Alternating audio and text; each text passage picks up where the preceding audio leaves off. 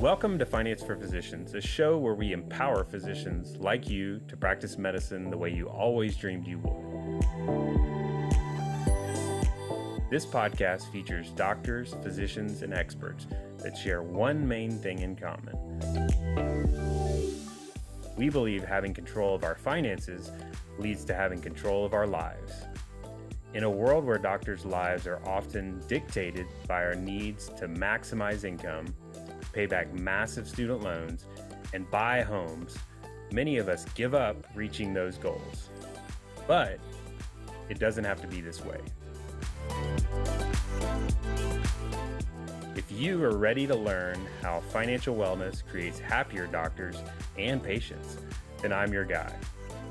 I'm your host and financial expert, Daniel Wren. Let's get started. What's up, guys? Hope you're having a great day. I think it's safe to say that there are a lot of problems with the current healthcare system. Unfortunately, many physicians feel like a cog in the system's wheel, powerless and even handcuffed. There's also this misconception that physicians will go into practice and money in itself is going to solve a lot of these problems. But that's just not true. My guest today experienced many of these pressures herself. However, that all changed for her when she discovered life coaching.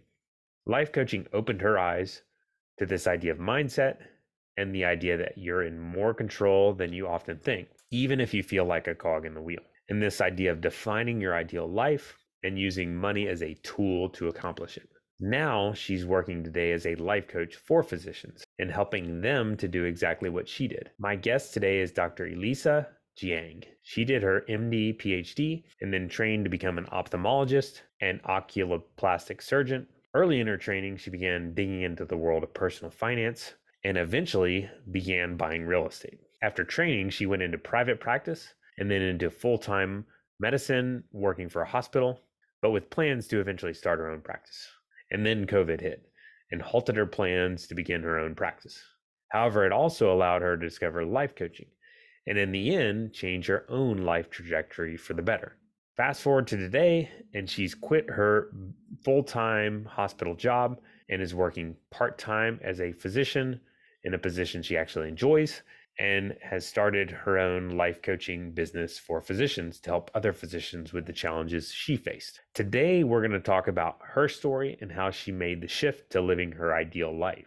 We're going to talk about her experience learning personal finance and beginning to invest in real estate. She shares her opinion of the biggest disadvantage of real estate investing that you don't often hear from a lot of the gurus. We also talk about how she discovered life coaching and how it completely changed her life trajectory for the better. And then we talk about how you can start moving more toward living your ideal life. This was definitely a fun conversation that I'm sure you're going to enjoy, and I'm really excited to introduce to you guys. So without further ado, let's jump into today's episode. Elisa, thanks for joining me on the podcast. Thanks so much for having me. Yeah, I am really looking forward to our conversation. We were just chatting about it a little bit, but I really think we're on the same page about money and how it can be used as such a great tool, not just to become like rich per se, but really to kind of lean into living your ideal life. And I know you've done a lot of work around like coaching and mindset, and those are all some of my favorite topics. So I think we're really going to have a great conversation today, and I'm really looking forward to it. But before we jump into some of your work and what you're doing to help physicians, I would love it if you could share a little bit about your experiences, kind of going through professional changes. And I know you've had a lot of, ups and downs. And so I'd love it if we could maybe start there. Yeah, so I started on my, financial journey pretty early on. So medical school is unfortunately getting exceedingly expensive, just like undergraduate and all education in the United States. And I really didn't want to take out all the loans for medical school. So I decided to go the MD PhD route, or MSTP, which stands for Medical Science Training Program, which is funded by the NIH. And I was lucky enough to actually get into one of those programs. So I spent 8 years doing the MSTP program, getting my MD and PhD in order to avoid just even getting all the financial loans. My medical school, I believe the tuition was somewhere around $47,000, $48,000 a year. I went to Case Western Reserve University Medical School. So I think that was probably my first really big financial decision. I mean, in undergrad, I took out loans for undergrad, but my parents really helped me a lot. And so my total loans were, I think, around $18,000. So really not, something really reasonable as compared to, the average medical student loan debt is over $200,000. And that's actually increasing with time. And I mean, that's a mortgage on a house in, most of the country. So it's really a lot to start your life that way, especially when, physicians really start getting paid. You do get paid during residency. And I don't want to, you get paid around 50, 60,000, which, compared to average Americans is kind of an average American salary. But, given all the time and debt that you've already accrued to get there. And then residency can be anywhere between 3 years and 6 years. And then fellowship can add 1 to 3 additional years. So by the time you're actually making a physician salary, you're much later in your life than a lot of other professionals. If you want to compare to, engineers, accountants, or even lawyers. Lawyers have 3 years of law school, but then go straight into practicing law as opposed to 4 years of medical school. And then that 3 to 7 years plus 1 to 3 years of additional training where you're being paid, but really at a much lower level. So you finished training and everything became perfect, right? Apart from it. So it's funny, I did that PhD in neuroscience, and it was actually when I was doing that PhD when I really started to delve into personal finance and investing. And part of it was that the MD PhD program being 8 years, and I did it in Cleveland, Ohio. A lot of us, I shouldn't say a lot, but there were a substantial number of the MSTP students who actually bought a house during that time because it was long enough and housing in Cleveland was cheap enough. And this was before that housing crash in 2008, where, back in 2002, when I started, anyone could get a mortgage essentially, right? Like it was just super easy. So I actually bought the house I grew up in from my parents because my parents had moved, and they helped me out to make that happen. And so then after doing that whole getting a mortgage process, I was like, oh, I really should learn more about finances. Started reading about finance at that point, read a lot of The Motley Fool, started investing into the stock market. My parents had also told me that now, when I first graduated undergrad, that I should start putting money into a Roth IRA. They didn't really explain what a Roth IRA was. So I spent a year working from the time that I finished undergrad to when I went to medical school. And I spent that year applying. And so I did actually contribute to my Roth IRA. So it just sat in cash actually for a while because I didn't realize you had to invest it. And then when I started learning about personal finance, that's when I started learning about investing it. So I started investing that Roth IRA money. Later on, I read Rich Dad, Poor Dad and got really interested in real estate. And that's also when the idea of financial independence really hit me first, because I was kind of unhappy in grad school. And part of it was that the PI I worked for was very much a micromanager. And my thought at that time was, I really don't want to have a boss. I want to be able to either work for myself or, not have to work for money as soon as I can. And so I actually started investing in real estate as a grad student. That's early. It's interesting. It seems like a lot of times in families that I've worked with personally or people I've talked with, that it's like the more that they dislike their work environment, it almost pushes them into other things like real estate or side hustles, or even motivates them to get into learning personal finance. Was that true for you, or was it just kind of along the progression of that, educating No, yourself? I think it was true for me. I think it was being unhappy as a graduate student. So I wasn't even like truly working yet, but I already had this idea of, well, if I had money to live on coming from somewhere else, then I wouldn't necessarily have to be here working for money. And I think a lot of physicians now really feel that way, with physician burnout being super high, anywhere between 40, 50%, depending on what reports you look at, that physicians are looking for a way out, looking for a way to have income some other way than just practicing medicine. Mhm. Do you think that for you, has that been a solution that you thought it would be to that underlying issue? Like in terms of investing in real estate, has that become the solution you thought it would be? Yes and no. There are a lot of physicians, I think, honestly, like back when I was even a med school student, I thought a lot of physicians invest in real estate. And like I knew some of my medical school friends whose parents had investment properties.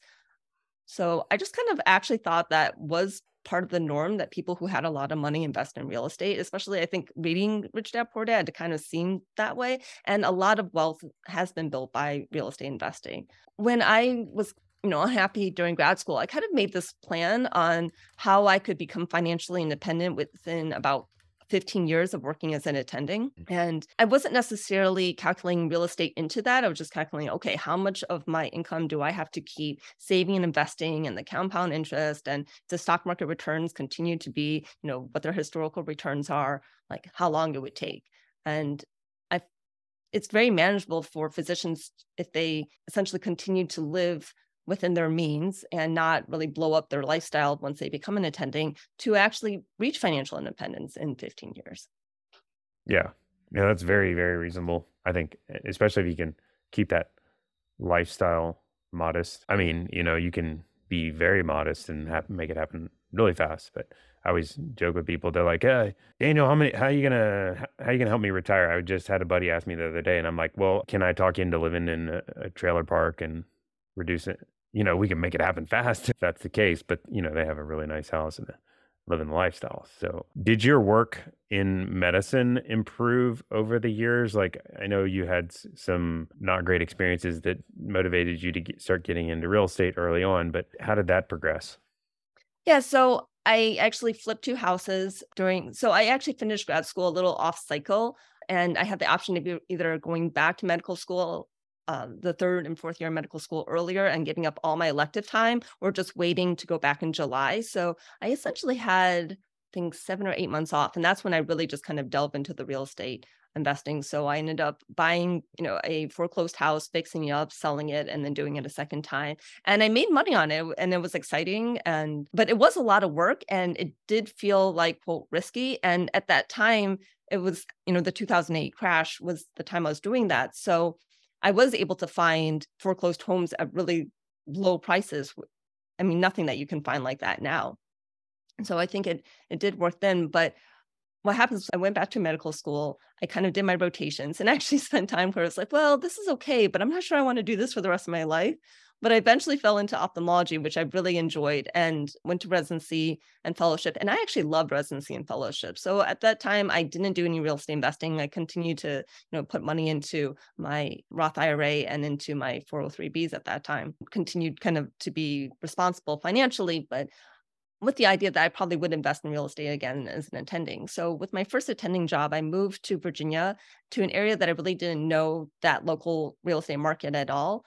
And I didn't have the mindset of like, oh, I can invest in Cleveland, where I went to med school while I was living in Virginia. The idea of just, I don't know, at that time, I just didn't have that mindset that that was something I could do. So I started looking at the Virginia market, but it was a completely different market. It was so I was in the Virginia Beach, Chesapeake, Suffolk area, and it's a very high military area. So there are actually a lot of rentals. There's a lot of transient population, but that also made it so that it seemed like there was a lot of supply of rentals. So I myself started renting a house. It was this beautiful 4-bedroom house with, granite countertop in the kitchen, like hardwood floors on the first floor, like a beautiful house, I think valued around $450,000, that I was renting for $1,800 a month, which, from a real estate investor standpoint doesn't like make sense. Like, but I think probably what happened was someone bought the house and couldn't sell it because they were underwater. So they were renting it, and that was the situation they were in. So I was thinking, well, if there's a lot of houses like that in this market, then this makes sense I don't know what house I could buy to rent to actually cash flow well. So when that job didn't work out, and it was actually a pretty good job as an employee, but I had reasons for leaving. And I interviewed around the country again, and I decided to actually go back to Cleveland, partially so that I could get back into the real estate investing, because I knew the Cleveland market. I, had contractors I had worked with. I knew realtors. So having that team already established and knowing that Cleveland was a good real estate market to invest in actually drew me back to being home, as well as just having friends back in the Cleveland area that I had made during the time I was there, and my husband also having friends. So there were other reasons to come there, but the real estate was definitely one of the things that I was thinking about. What was it about the job that didn't work out? I went to that job thinking that I would become a partner in the practice. And at some point, I realized that the owner of the practice was not someone that I was likely to be a good business partner with. That's the tricky part about partnership. It's kind of like getting married in some ways. And there's a lot of times not similar values or vision for the business. And that's hard to identify on the front end. Like when you're looking for a job, that's very difficult so we see that a lot, as that partnership doesn't end up working out, and typically it's because of like values or vision conflict, or just the practice sells the sum sells out or something like that. But so then you moved back to Cleveland and it allowed you to get into real estate. What was the job like in medicine in Cleveland? Yeah, so unfortunately, get back in Cleveland, I took a job at a big hospital system, which I kind of Just didn't kidding. really want to do. I know, right? Like, because I was in a nice private practice where it was well staffed. Like I said, as an employee, it was actually a good job. It was just that I really had wanted to be a partner, and when I didn't see that happening, and I You was went like a also reverse on autonomy. yeah. Like, Right. Well, so my idea was that I would come back to Cleveland, work for the hospital for a while, like get to know the other doctors in the area, yeah, build some relationships, and then go start my own private practice. And I had mm, negotiated a non-compete so that there was space to do that. But then the right, pandemic happened. right. Right. And so I actually was at the point where I was like, okay, in the beginning of 2020, okay, by the end of this year, I'm going to leave and I'm going to start my practice. And then the pandemic hit and I saw what that You did were to going to private leave in practice. 2020. Right. So I moved in 2019 and I was definitely going to stay at least the 1 year so I could have my signing bonus. And then COVID blew up everything like it. Right. And so how did that pan out for you? Like, Yeah. So I ended up staying there through COVID and, was lucky in the sense that, I wasn't laid off or I didn't have to work without pay, which I have friends during the pandemic where they literally kept working but weren't being paid. Friends working in private practice. I had other friends that were laid off from medicine. It's funny. You have a medical pandemic and you've got doctors it's who don't have backwards. jobs. Yeah. Yeah. So I did stay. And then at some point, I realized that I wasn't sure that I wanted to start a private practice in this kind of environment where, you never know, like, when you're just going to be shut down and you've got staff support and you've got a lease on a building to pay and you don't know when you can reopen and just all the regulations in medicine and reimbursements going down. So I'm an oculoplastic specialist and the pre-authorizations for the surgeries I do are getting harder and harder and making it so that it's just more difficult. I mean, in medicine, we celebrate when our reimbursements don't get decreased, when they just stay the same. But with inflation, we know that staying the same still means a decrease. Right. And we still have staff to pay. We still have all the equipment to buy. We still, medical equipment is, marked up in price probably because you just label medical equipment and the same things, selling now cost way more, right? And what about the real estate? Did you start investing in real estate again? I did. Yeah, so I bought some long-term rentals in Cleveland. I also bought a short-term rental, and I started investing in syndications as well. Okay. What do you think about real estate is what's something like the real estate gurus don't tell you about real estate that it sounded like you had I can tell you're not like all roses and sunshine about real estate, or maybe that's what I'm gathering from our conversation so far.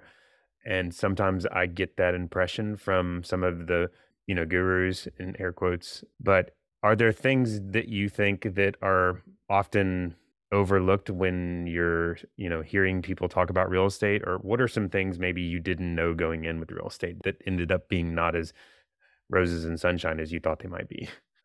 So in the beginning, if you're going to be an active real estate investor, like with long-term rentals or short-term rentals, like there is a steep learning curve and there is a lot of time involved.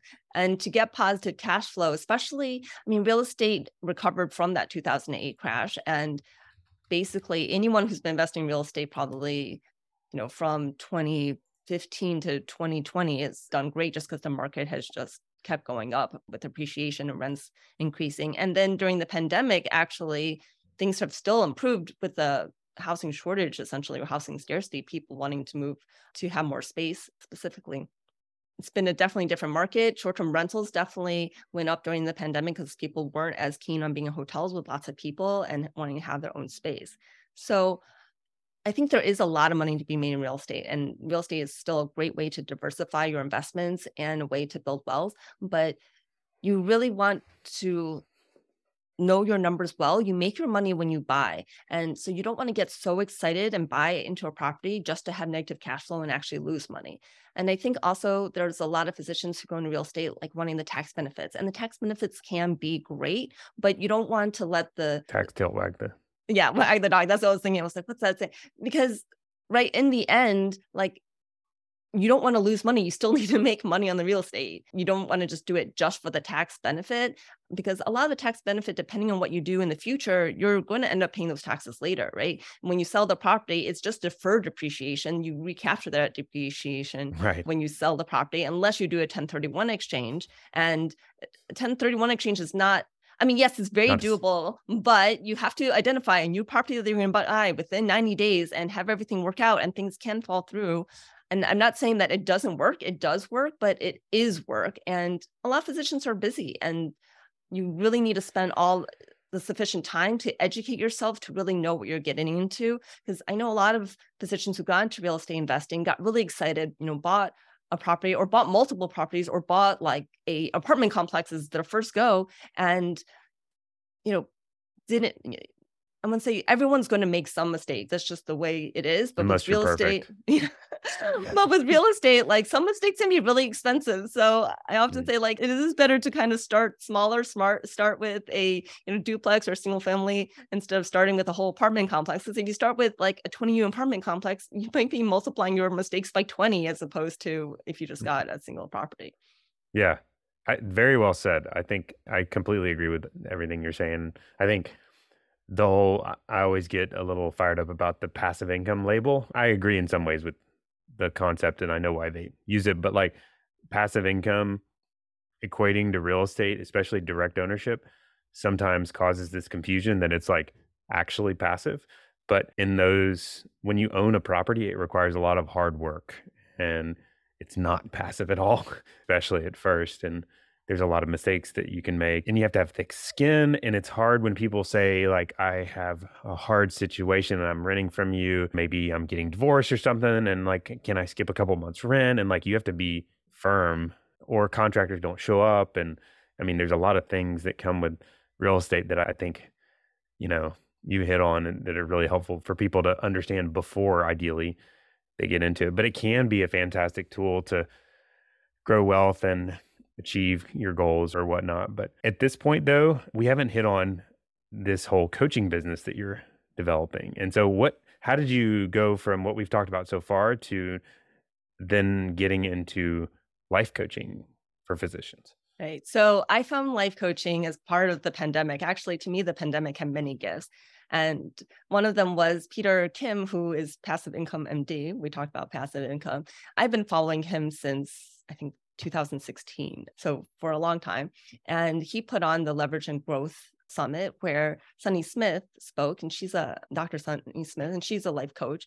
And that's where I first heard about what a life coach was. Like I never heard what a life coach was. And so I started listening to the Life Coach School podcast. And, I had read books on like how to be happier and like kind of, we call it self-help or self-development books. And none of them really stuck very much. But when I listened to this particular podcast, it really actually affected my mindset. It really like made me like realize like, oh, like I can see how this works. Brooke Castillo has something which is called the model, where, you have circumstances in the world and then you have your thoughts about those circumstances. And those thoughts are actually what paint your life in a way. It's how you think about things affects how you feel about everything. And I could see how that was true. And I could see through her examples, like, yes, like, and the fact that you're not actually your thoughts, you really can work and change your thoughts.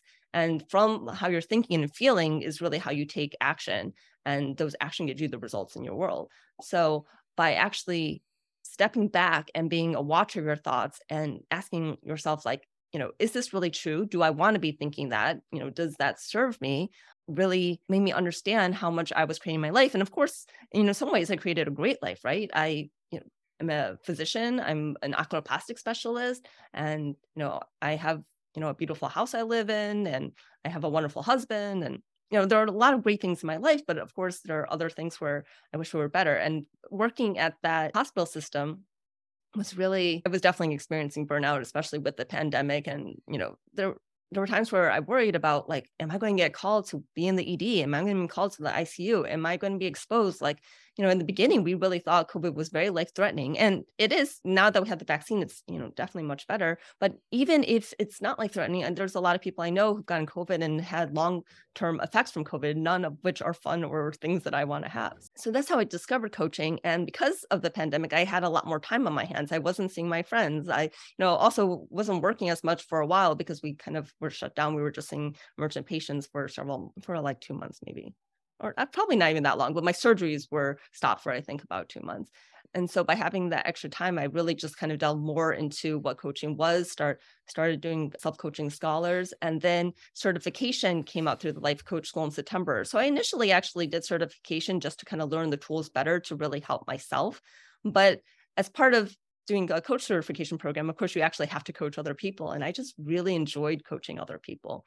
And so by the end of that certification, I started thinking, well, so remember before the pandemic, I was thinking I was going to leave and start my own private practice. And then here I was thinking, well, maybe it would be better to start my own coaching practice and go working part-time as a physician. And that's basically what happened. So I left the hospital practice to a part-time job and started my coaching business, and really decided to coach physicians on money and money mindset because of the financial background I have.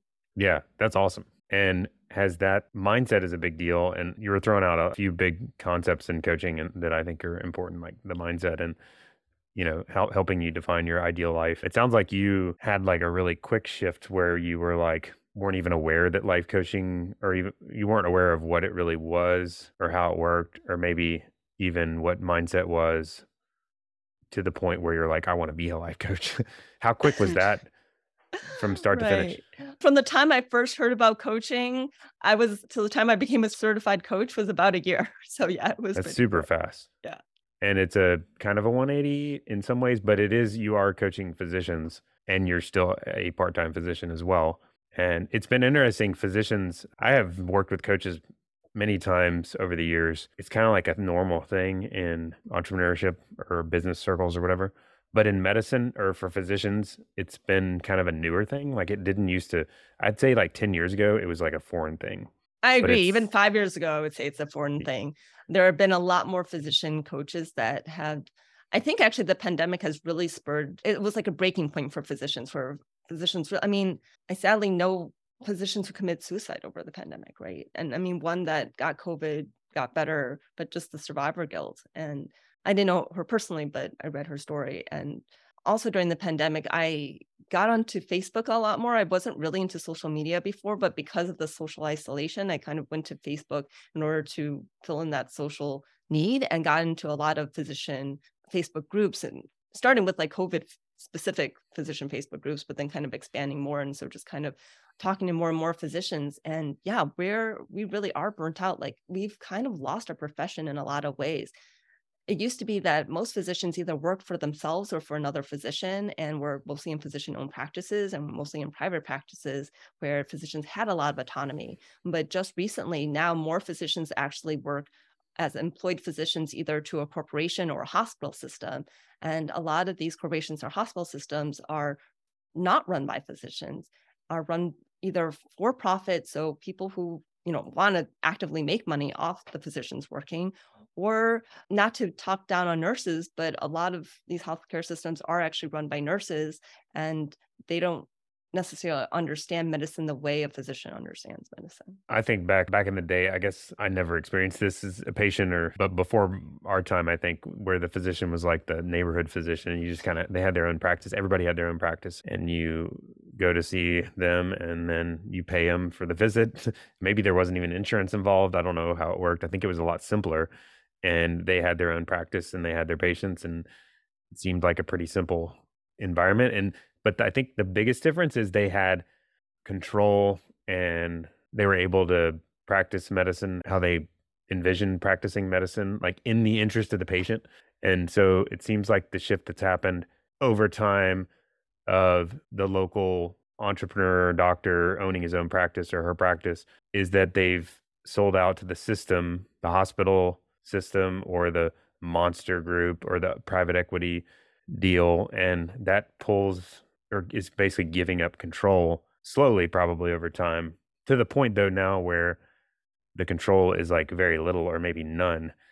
And that when you have, I think when you put in like a serious amount of time and effort and like blood, sweat, and tears into developing a skill set, and you have patience, and then to not be able to do it on in the best interests is like makes you want to go crazy. Like it's frustrating, extremely frustrating, I think. Look back to that model back in the day. I think there's some things could be learned from that. And I think it's a great case for entrepreneurship in some ways, but it's like it still feels like to me we're going the other direction. Yes. So unfortunately, we don't really learn much about the business of medicine in medical school or in residency or fellowship. And when we think about it, residency and fellowship programs are typically at hospitals, and hospitals want to be staffed by physicians. So I think there was a time where basically hospitals gave privileges to physicians, but the physicians didn't necessarily work for the hospital. They weren't employees for the hospital. They had privileges so that they would admit patients and work within the hospital, but they kind of billed separately. And now hospitals are just employing physicians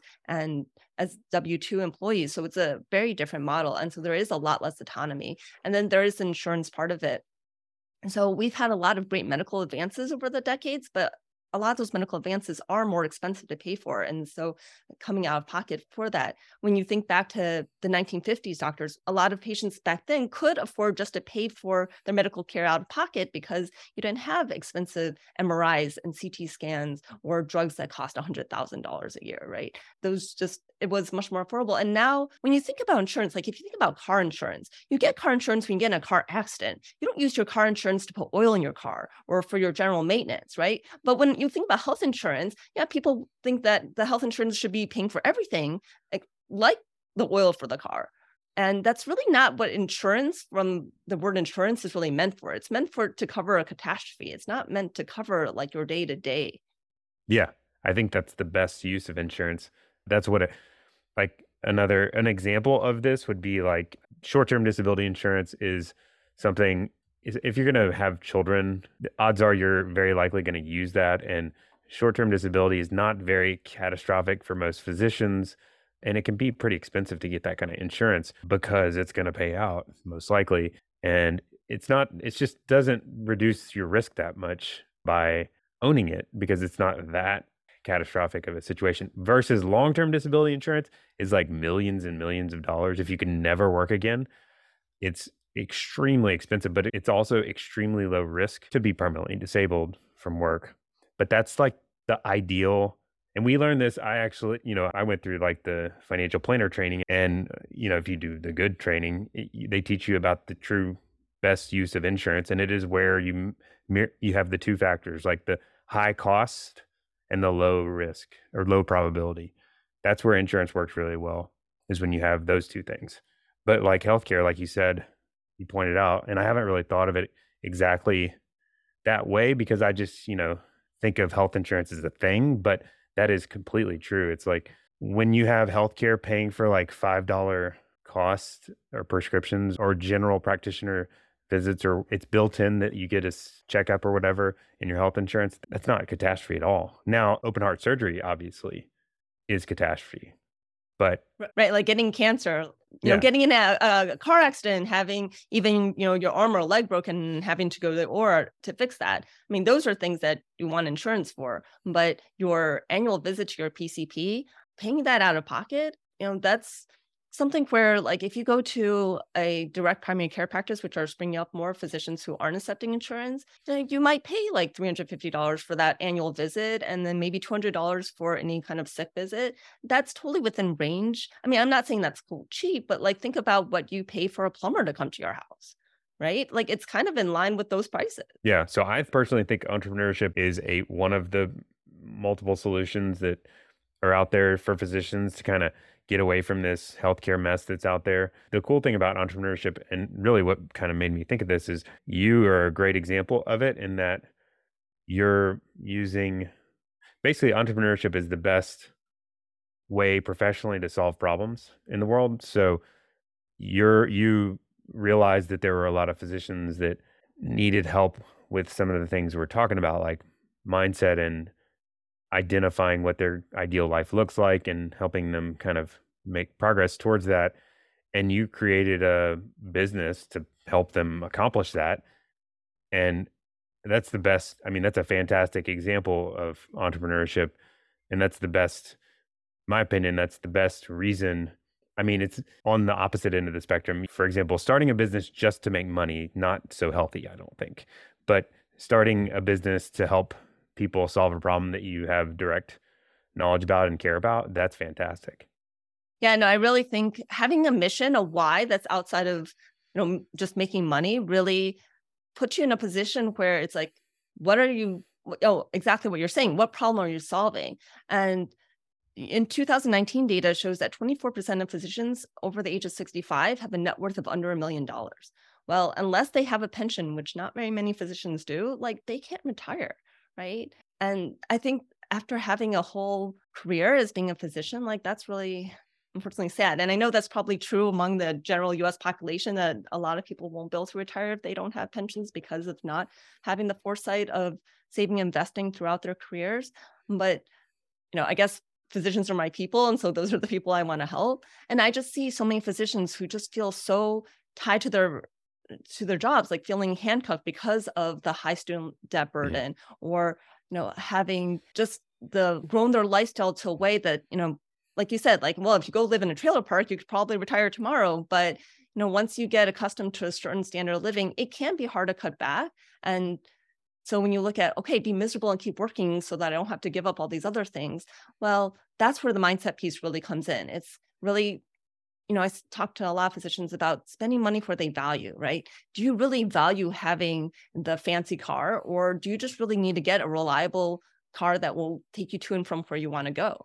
Because that difference in car payment could be huge and could really be a difference between getting to financial independence earlier than later, or being able to spend that money elsewhere where it really could bring more joy, like going part-time because you don't need as much income, or taking more vacations so that you have more time to rest and rejuvenate, or investing in self-care in some other ways, like having someone come clean so that that frees up your time.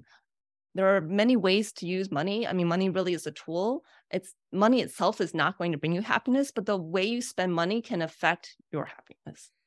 Yeah, but it's about how you use it. It's not about how you stockpile it in like a big old bank account. I mean, there is a little bit of like security that comes, especially from going to zero to like some level of flexibility. It's pretty stressful to be month to month. So but once you get past that hump of like, I have enough to pay my bills, having more money after that point, and a lot of the happiness research confirms this, is not that big of a return on happiness, and maybe even not any at all.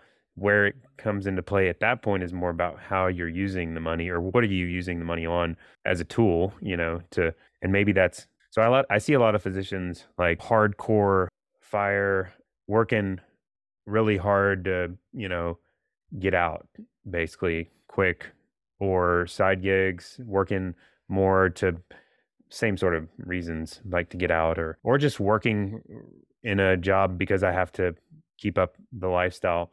But in the same conversation, maybe they bring up that like their family is the most important thing to them. And so that to me is like a classic issue that everybody struggles with at times, is like there's this cultural pressure to have more of everything, I think, that we all feel. And so it's like the solution is to work harder to get more. But a lot of us have other things that are potentially way more important that we're not quite, it's like cognitive dissonance. Oh, for sure. How often you hear, oh, I'm working for my family, so my family can have all these things, when really your family wants your time, right? They want your love. Children have just as much fun playing with the cardboard box that the toy came in than the actual toy itself, right? It's not about how much money you can give. It's really, I mean, there is a certain minimal standard of need, and there have been research studies on this, and the numbers have differed. I mean, one study was around 72,000 for an individual. Another study was a little higher, more in the six figures. But uh, your average physician definitely makes enough where the income is not the issue. It's how you're using that money as a tool to actually fill your life. And more money isn't going to create the happiness. There's plenty of wealthy people who are unhappy. Having money can solve problems, right? Like you can pay to make kind of problems go away. So certainly having money can be helpful from that sense. And there has been, happiness studies on where different ways of how you spend your money can actually increase your happiness. But just having more money in itself isn't going to create more happiness. And then for the people who are really going gun ho to, get to fire really fast, it's, tomorrow's not guaranteed, right? So how much would it suck?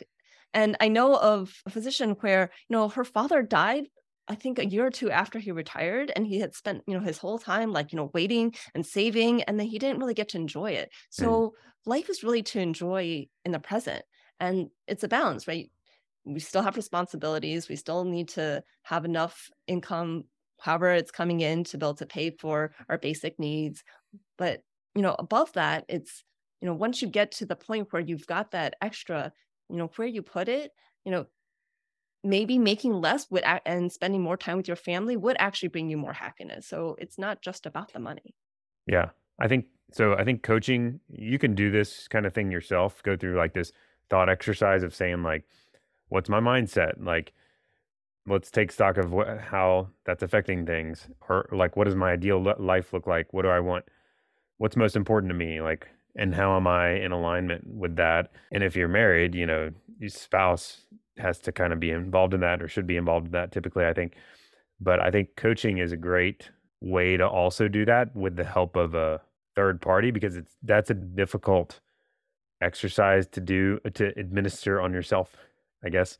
Yes, and for sure. And I have my own coaches that I go to because I've got a human brain. And there are a lot of times where we think something is a fact when it's really just a thought. And we are blocked from actually seeing that. And so that's the job of a coach, is really to show you your thoughts, and that they are thoughts, and that you can actually change them if you want to change them, and to help you get into changing them. And it's all kind of incremental work, right? So that you can actually see that happiness is actually available to all of us now. And I know that sounds like really pie in the sky or really rosy, but it's true. Like if you kind of just sit right now and just think about the last time you were really happy, and just recreate that whole vision in your mind, like close your eyes and put yourself there, like you can create that feeling in your body. And Mm, that's what I find so powerful. And of course, it can take some effort to get there. I definitely, when I started this work, it was much easier to create negative feelings like fear and anxiety than it was to create things like positive feelings like happiness and excitement. But with effort, with, the assistance of a coach, if you aren't finding that you're able to do it yourself, like it's really possible for anybody. yeah. And also, I also just want to bring up, like you were also talking about, like, trying to get to fire as soon as possible. It's that, then once you get to the point where you're financially free, if that's all you've known, like, I don't there's going to be a sense of arrival fallacy there, right? It's like, okay, now you're there. Now what? Right? Like you're going to think you're instantly going to be happy, and you probably will be happy when you like hit that number, but you may also still have the fear of losing the money not lasting. Are you really financially independent? Like, What's your I mean, identity if your identity has been tied up in work mostly? yeah, a lot of physicians' identity is very much tied to being a physician. So if you're no longer a physician, like who you are, and there is a little bit of stigma. It's like, oh, like you trained for so long, like why wouldn't you practice more? Like, don't you want to keep helping people? And you'll face that. So I think there are a lot of reasons to actually kind of look at, like, what's your reasoning? Like, how could you practice medicine on your own terms and be happy? Like, once you become so, I'm all for getting financial independence, and the sooner the better, so that you can actually tailor your practice of medicine to practice on your own terms, to do what you like to do, to if there are certain types of patients you prefer not to see, not seeing those patients. And I think, private practice is probably the best place where you can really implement that Hmm. kind of practice, where you get to do the part of medicine that you want to do. Because I think most physicians do actually enjoy the practice of medicine once you take away a certain level of the regulations, or the pressures by corporate, the having to see x amount of patients in x amount of time to bring in x amount of dollars. Like if you can kind of strip the things that you don't like away from this, I think most physicians would actually like to continue practicing medicine. And maybe not 5 days a week, maybe it's 3 days a week, maybe it's 2 days a week, but we do need doctors. And so while I want to help physicians get to financial independence, I don't want necessarily for every physician to jump ship and not practice anymore, right? Yeah, I think, you know, the it's interesting. I see it as a third party perspective, so it's a little easier for me to see it. But like, it's like I see this direct correlation to like more I hate my job equals a higher focus on fire, because which kind of makes sense because it's like I got to get out of here. Like this thing's which, but the problem is the fire thing kind of tends to push you into it further because you're like I got to work more to make more to get fire sooner, and then also it's like what's your real reason for doing it? And so I think what you're saying and what coaching can do or this thought exercise can really do is like, let's just peel back the layers on what's going on here. Like asking why a bunch of times. So like, Yeah. why are you hardcore fired? Like, maybe it's because I hate my job. Okay. Why do you hate your job? Because the system sucks is a common example. Okay. So, well, what parts about it suck? And then, identify those. And what if there was a way you could do medicine in a system that didn't suck? How would you feel about that? And a lot of times people kind of have the light bulb moment where they're like, that would actually be pretty sweet. And then I have even interacted with people that have made that transition. It's like their fire alarm goes down, like they're like less fire when they transition into this new professional environment where they're like, I actually enjoy or love my work. And maybe I'm helping solve the problems in the whole messed up system that have been frying me for years. Like in your example, like you're helping other people solve these problems you were going through and experience yourself. And that's much more rewarding than just kind of being that cog in the wheel and just saying, I'm going to be a cog in the wheel and go fire as hard as possible. Yeah, definitely. And I love the why. I mean, you keep asking why, you get to the root of it. Ask why at least 5 times and actually solve the principal problem essentially. Yeah. As we wrap up, I know this is a fun conversation and I kind of want to keep going, but I know we're busy people, so we got to put a limit on it. But what's the best place? I know you have your podcasts and your website and what's the best place for people to find you and some of the stuff you're putting out there? Yeah, so I think my podcast is a great resource. It's the Grow Your Wealthy Mindset podcast. You can learn more about me on my website, which is growyourwealthymindset.com. You can follow me on Instagram at Grow Your Wealthy Mindset, and I'm on Facebook as well. Awesome. It's been a fun conversation, and I really appreciate you coming on and chat with me. Yeah, it was great. And I'd love to come back any other time. We can discuss so many more things. You've been listening to Finance for Physicians. To make sure that you never miss an episode, subscribe to our show in your favorite podcast player. On this show, we believe that when you prioritize your finances, you take better care of yourself, have more fulfilling relationships with your families, and most importantly, provide higher quality care for your patients. If you feel this way too and want to learn more, then make sure to join our community. Follow the Finance for Physicians Facebook group for bonus content and sneak peeks on next week's episode. Thanks for listening.